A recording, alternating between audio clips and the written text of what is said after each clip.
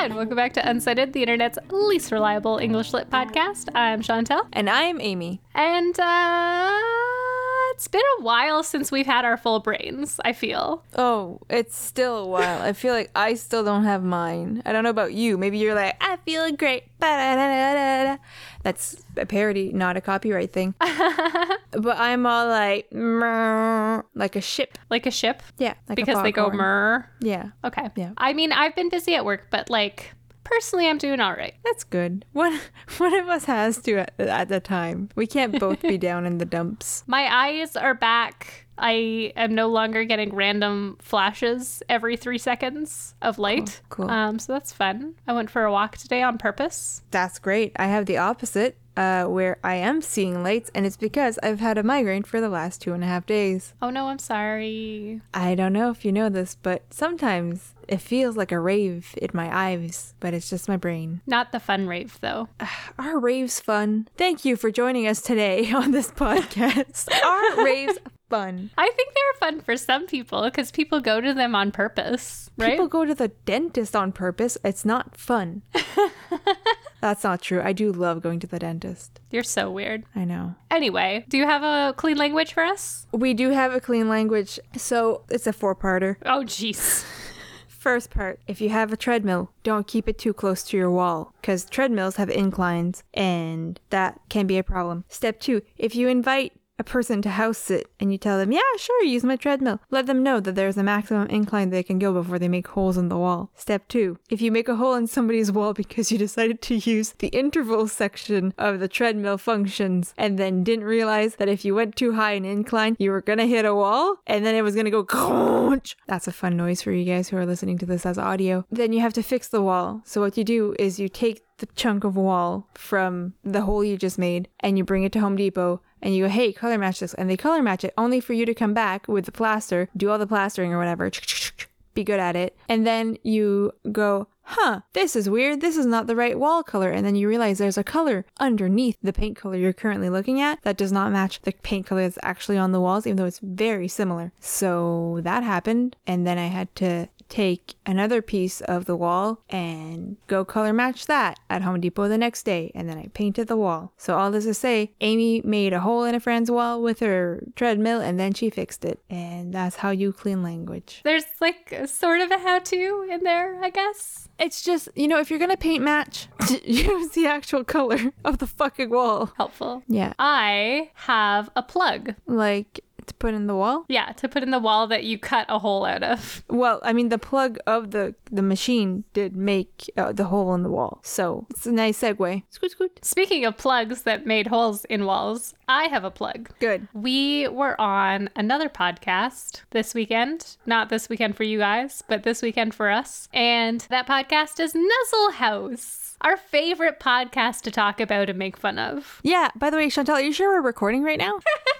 That's so mean. Told you it was going to be me. Oh, no. So for everyone except like the 5 people who were on that call, Glenn Nuzzles forgot to press record and we recorded like a third of an episode before we started recording that third of an episode again. But yeah, we were on The Cupid's Dilemma, which is a 1970s style radio drama, and it was a lot of fun. It's my acting debut. It was your acting debut, and you did so well. I know it was a big stretch for you. Yeah, I played myself. But it was a lot of fun, and we'd like to do it again sometime, so go listen to it. I'm sure now that you've made fun of him, he'll definitely want us back on his podcast. I mean, if Glenn and I's friendship is not just bickering, what is it? Okay, so that's that. And this week, we're talking about something that's not that. Yeah. We're talking about The Lady of Shalott by Lord Alfred Tennyson. Are you familiar with this, Amy? Familiar? Yes.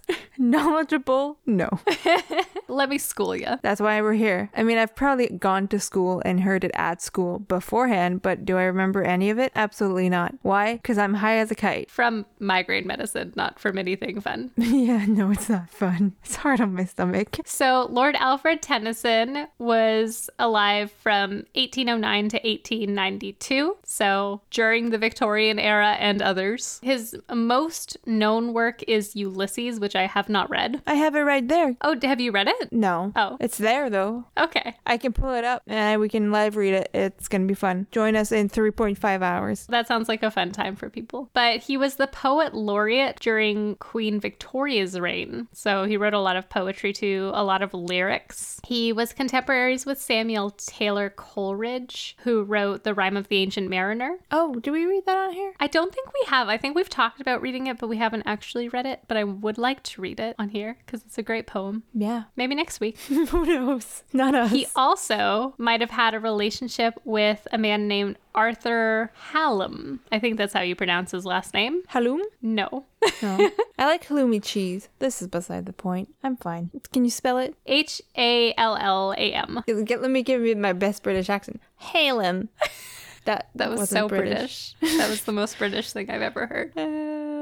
So he wrote a lot of lyrical poems, which we're talking about The Lady of Shalott, which is a lyrical poem also. And his big themes that he liked to talk about the most were death and loss. So isn't that fun? He was just a fun little dude. My God, therapy's on Tuesdays and we're recording on a Thursday. This is going to be such a long week. You're gonna have to hold off till then. He coined some fun little phrases. Oh, we love fun phrases. Such as, "'Tis better to have loved and lost than never to have loved at all." That was our boy Alfred. I mean, he's not wrong, is he? He's not wrong. That's fun. It's not as fun as my therapist picking up various catchphrases I give him and using them in his practice other places. But I love that. It's fun. I love that for you.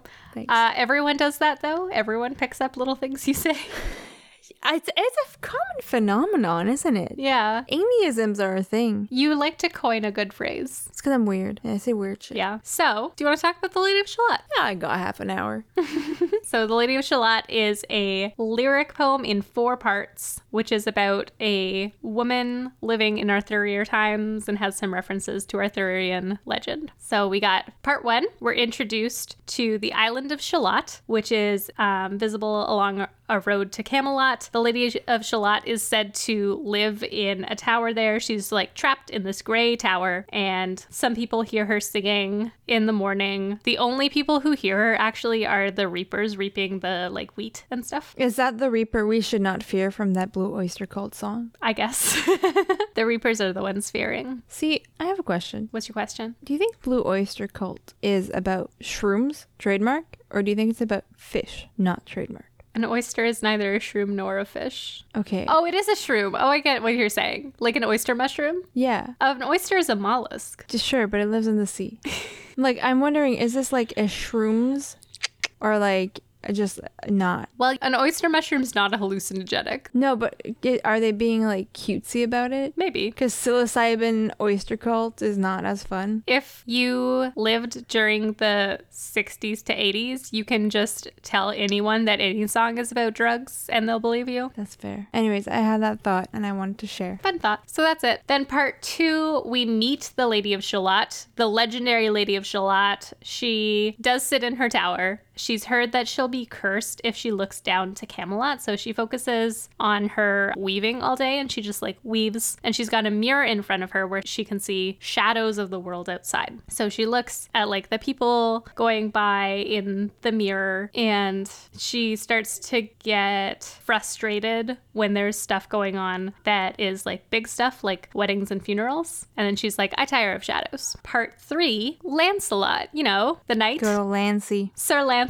rides by and he is singing, and the Lady of Shalott hears him singing, and she's so taken with him that she puts down her weaving and she looks down to him and to Camelot, and then her weaving unravels and the mirror cracks, and she says, the curse has come upon me. And then in part 4, the Lady of Shalott comes down from her tower, because I guess might as well now that the curse is upon her. I mean, if you're gonna be cursed, you might as well, like, in for a penny, in for a pound. Really, yeah. Or whatever British expression we have. So she finds a boat and she rides it down the stream to Camelot. She like lies down in the boat and sings her final goodbye song. Her swan song. Her swan song, if you will. The boat arrives in Camelot just as she's dying with her body inside, and all the people in Camelot come out to see, and they're so scared and they like cross themselves. She's also like written her name on the boat, so they're like, oh, who is this Lady of Shalott? But the only person who will approach and look upon her face closely is Lancelot, the person who accidentally killed her, and he's like, such a lovely face.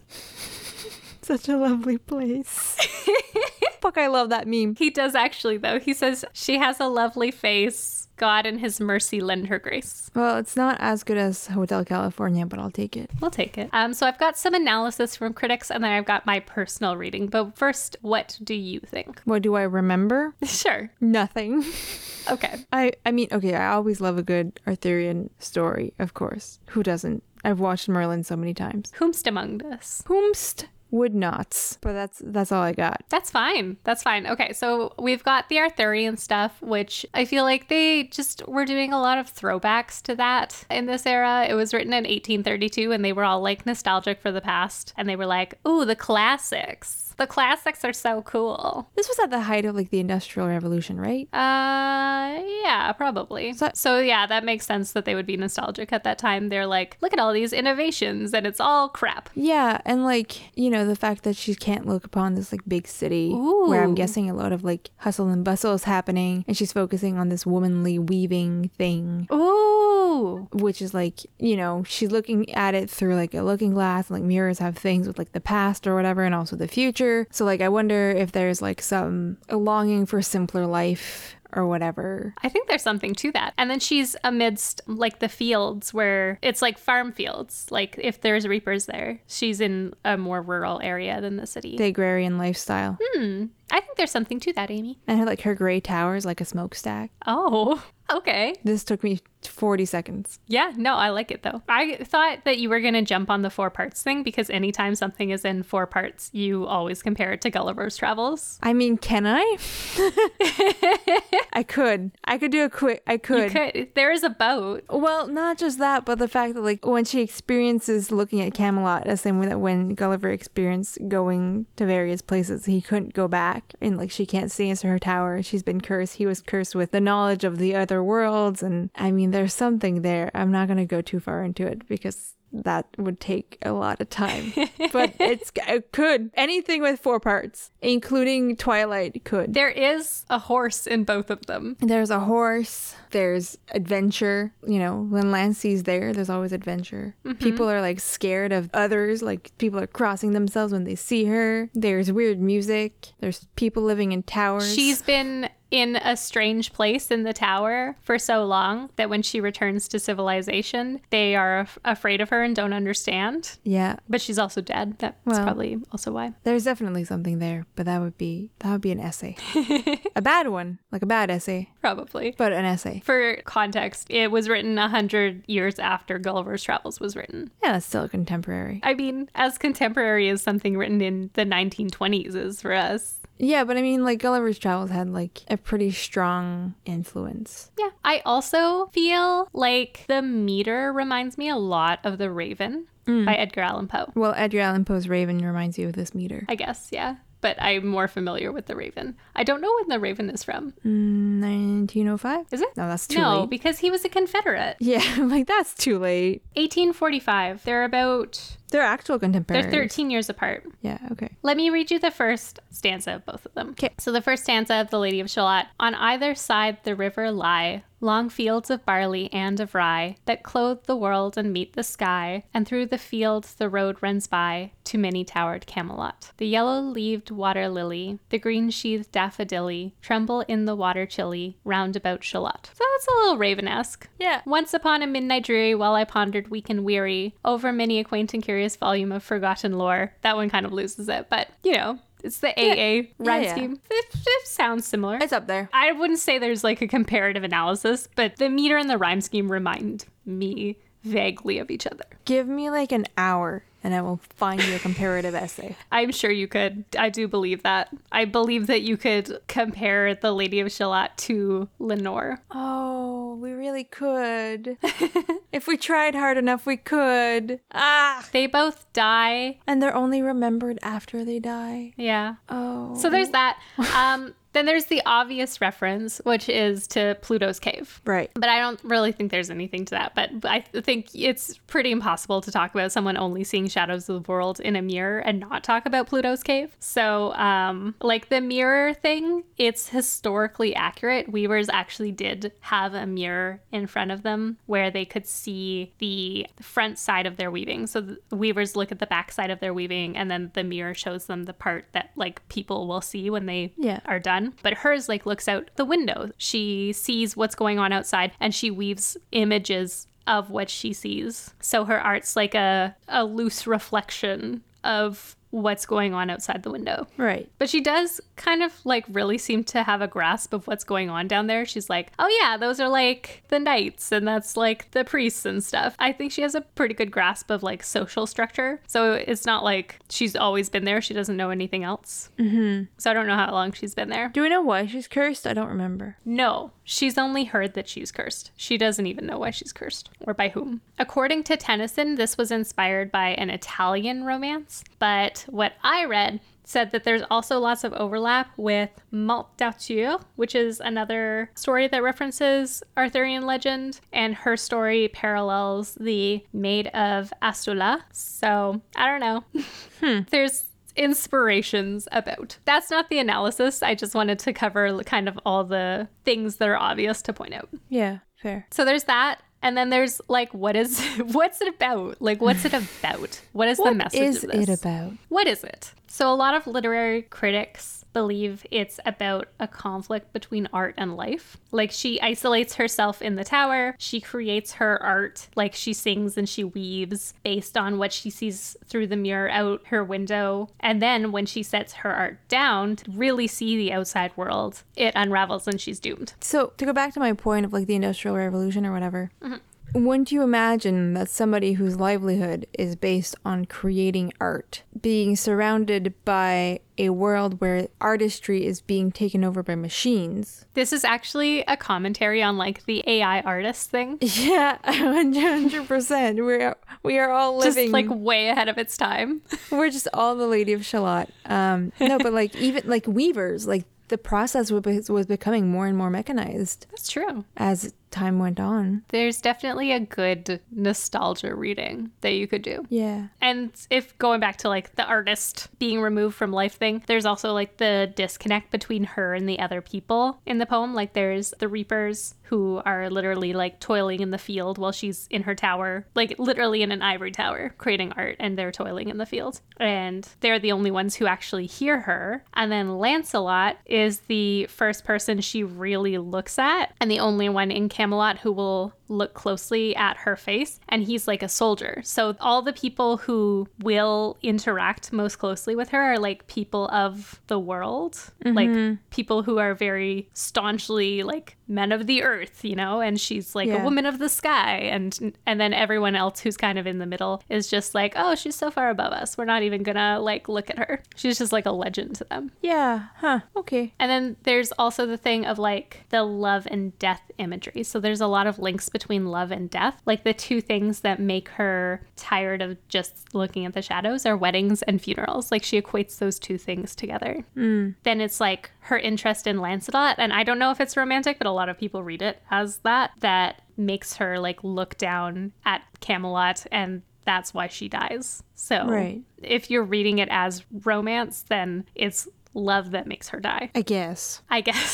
I disagree with this reading. I have my own reading, but first I want to tell you some other like reading options. So there's like tidbits of information. There's a lot of color imagery that you can read into that's broken up in like before and after she's cursed. So before she's cursed, the poem describes a lot of bright colors, like the sky is clear. There's really vivid descriptions of Lancelot's rich clothing. He's wearing like every color on his clothes, and the Lady of Shalott is stuck inside just this gray tower. But then after she gets cursed, she comes down and she kind of brings the grayness with her. She brings like the dimness and the dreariness and the death of the curse into the outside world. So the sky gets heavy, it starts to rain. Ah, pathetic fallacy. Yes, the woods are like pale yellow, her eyes darken as she dies. Yeah, it's just pathetic fallacy. And then there's also like the Lancelot thing, where does he care that much? Some people read it as he doesn't care that much. He's like, such a lovely face. And then he like moves on with his life, but she like gave up her life to look at him, you know?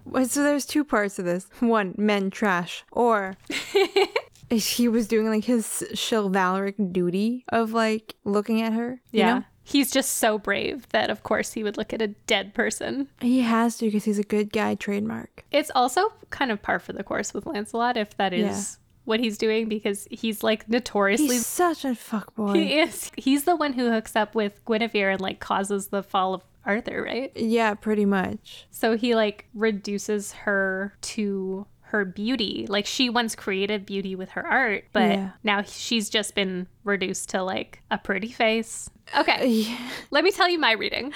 Sorry, I still have Hotel California stuck in my head. Okay. So I haven't read Ulysses also, but I know you haven't. So we can't really speak to like the messaging in I mean, we can do whatever the Tennyson's. fuck we want. We're unreliable. I mean, we can. Yeah, it's our podcast and screw everyone else. Not actually. We love you guys. Thank you for listening. So, but like, I can't speak to Tennyson's other works or messages or anything. But if we want to imagine the author's not dead and draw parallels to like Tennyson's situation. Yeah. Like he was the poet laureate, so he was a creator of art in a high pressure position. So maybe he felt like there was a disconnect between him and like the common people, and like he was sitting in an ivory tower writing his art, you know? And it was a reflection of the world, but a twisted one because he wasn't able to live in it. Yes. Because he was in this ivory tower and he was controlled by the state, and all he wanted to do was do his own shit. And then when he tried to do that, maybe he was punished for it. I don't know what his career looked like, actually. Exactly. No, but exactly. But then also, like, you know, I love a queer reading. We do. We haven't done a proper queer reading in a while. Sorry. If Tennyson was gay, that was literally illegal. So he could have felt that admitting his affections, like looking down upon his Lancelot, would have been the end of his life as he knew it. Damn, that slaps. Not in a fun way, but, you know.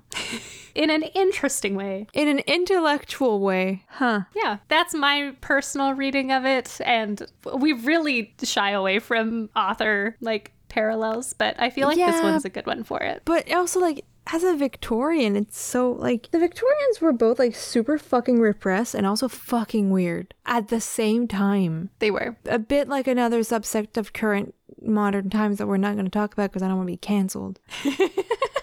I'm leaving that in. We can cut that out.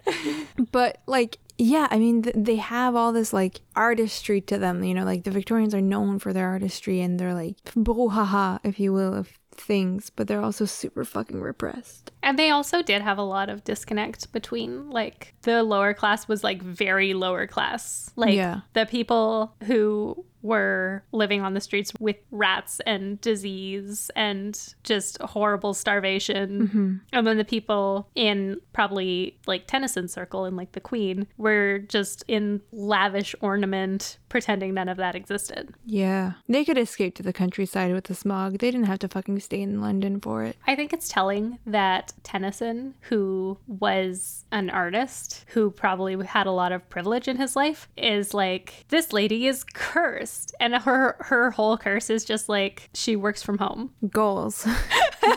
Can someone curse me to work from home, please?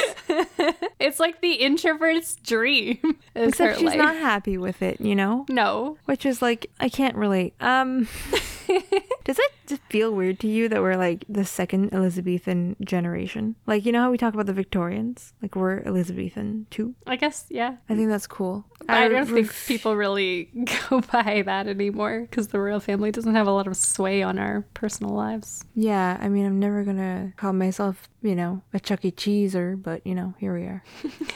Chuck E. Cheese 3. Yeah. Yeah. Yeah. We're TikTok era. We're the millennials. So embarrassing.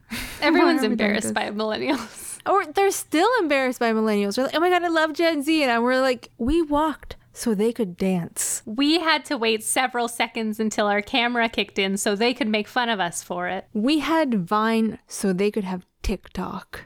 Do it for the Vine. And yeah, I think that's enough for us today. Do it for the Vine. Do it for the Vine. I miss Vine. On a scale of Lovely face, a lovely place.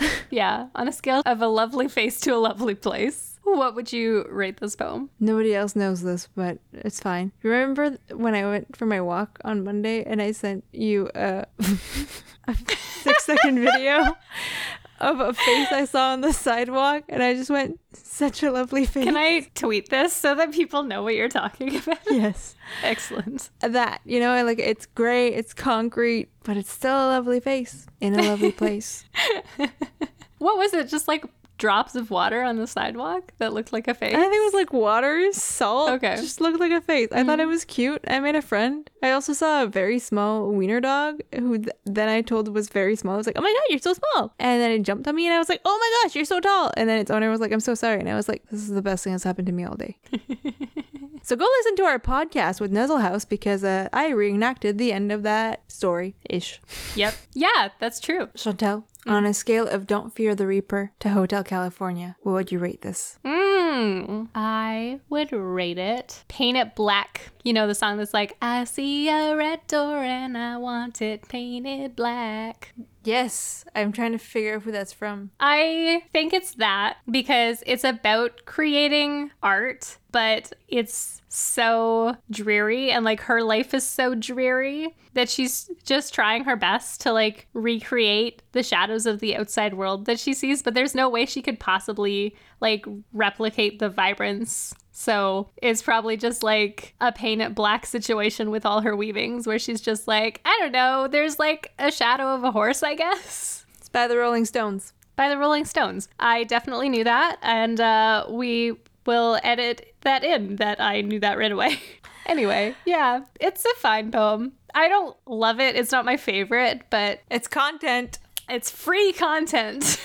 It's very open-ended, so there's a lot of analysis that you can just BS your way through. If you're an English major, you know that BSing is the spice of life. I mean, I made up 4 separate independent readings of it Yeah. in 40 seconds, Yeah, you did. which is a skill that AI cannot have. It's maybe a record. Actually, that's a great segue to see if that works. Chat GPT. What are you doing? Well, I was going to try to see if I could make ChatGPT do me a reading of Lady of Shalott and Gulliver's Travels. Oh my god, that would be so good. I want to see if they are actually smarter than we think they are. Are you smarter than an English major? Oh, I hate this. No. Tell it to me. Oh, okay, y'all.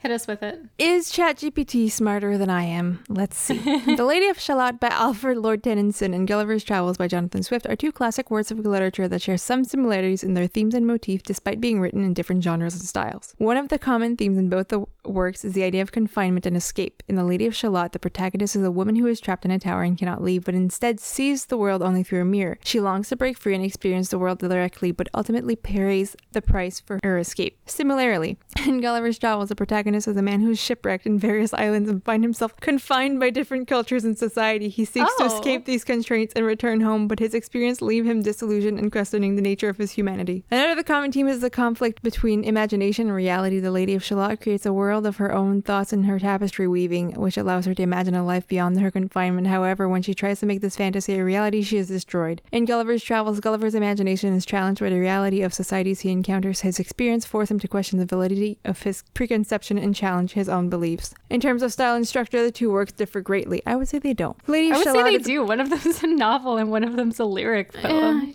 Doesn't matter. The Lady of Shalott is a poem that tells a linear story with a clear protagonist and a tragic ending. Gulliver's Travel, on the other hand, is a novel that is structured in a series of travel narratives with Gulliver encountering different cultures and societies on each visit. Swift's novel is also more satirical and political in nature, while Tennyson's poem is more focused on romantic themes. However, I would disagree that it's not focused on romantic themes and is actually quite political in nature when it comes to the Industrial Revolution. That's my sidebar. I mean, Despite these differences, both works are united by their exploration of Human Nature and Human Condition. They both show the consequences of confinement and the limitation of human understanding. Both work also use the trope of the journey to explore these themes and allow the reader to experience the protagonist's journey of self-discovery. In conclusion, The Lady of Shalott and Gulliver's Travels are two classic works of literature that explore similar themes despite their differences. Both work offer profound insight to the human condition and continue to resonate with readers today. I'm kind of mad because we put so much effort into writing essays, and now if you go into an English program, you can just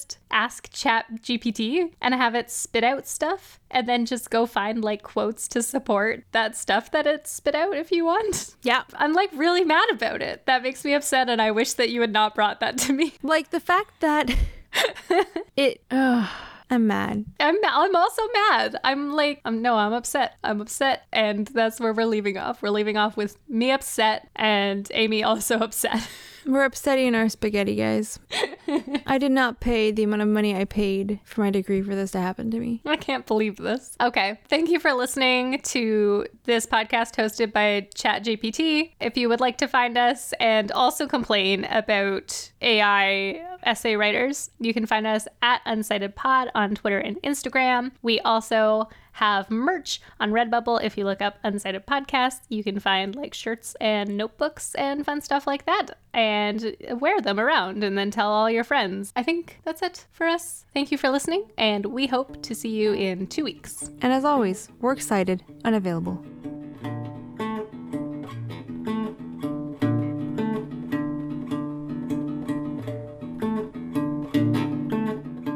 Hi, and welcome back to Unsighted, an English lit podcast that is super unreliable.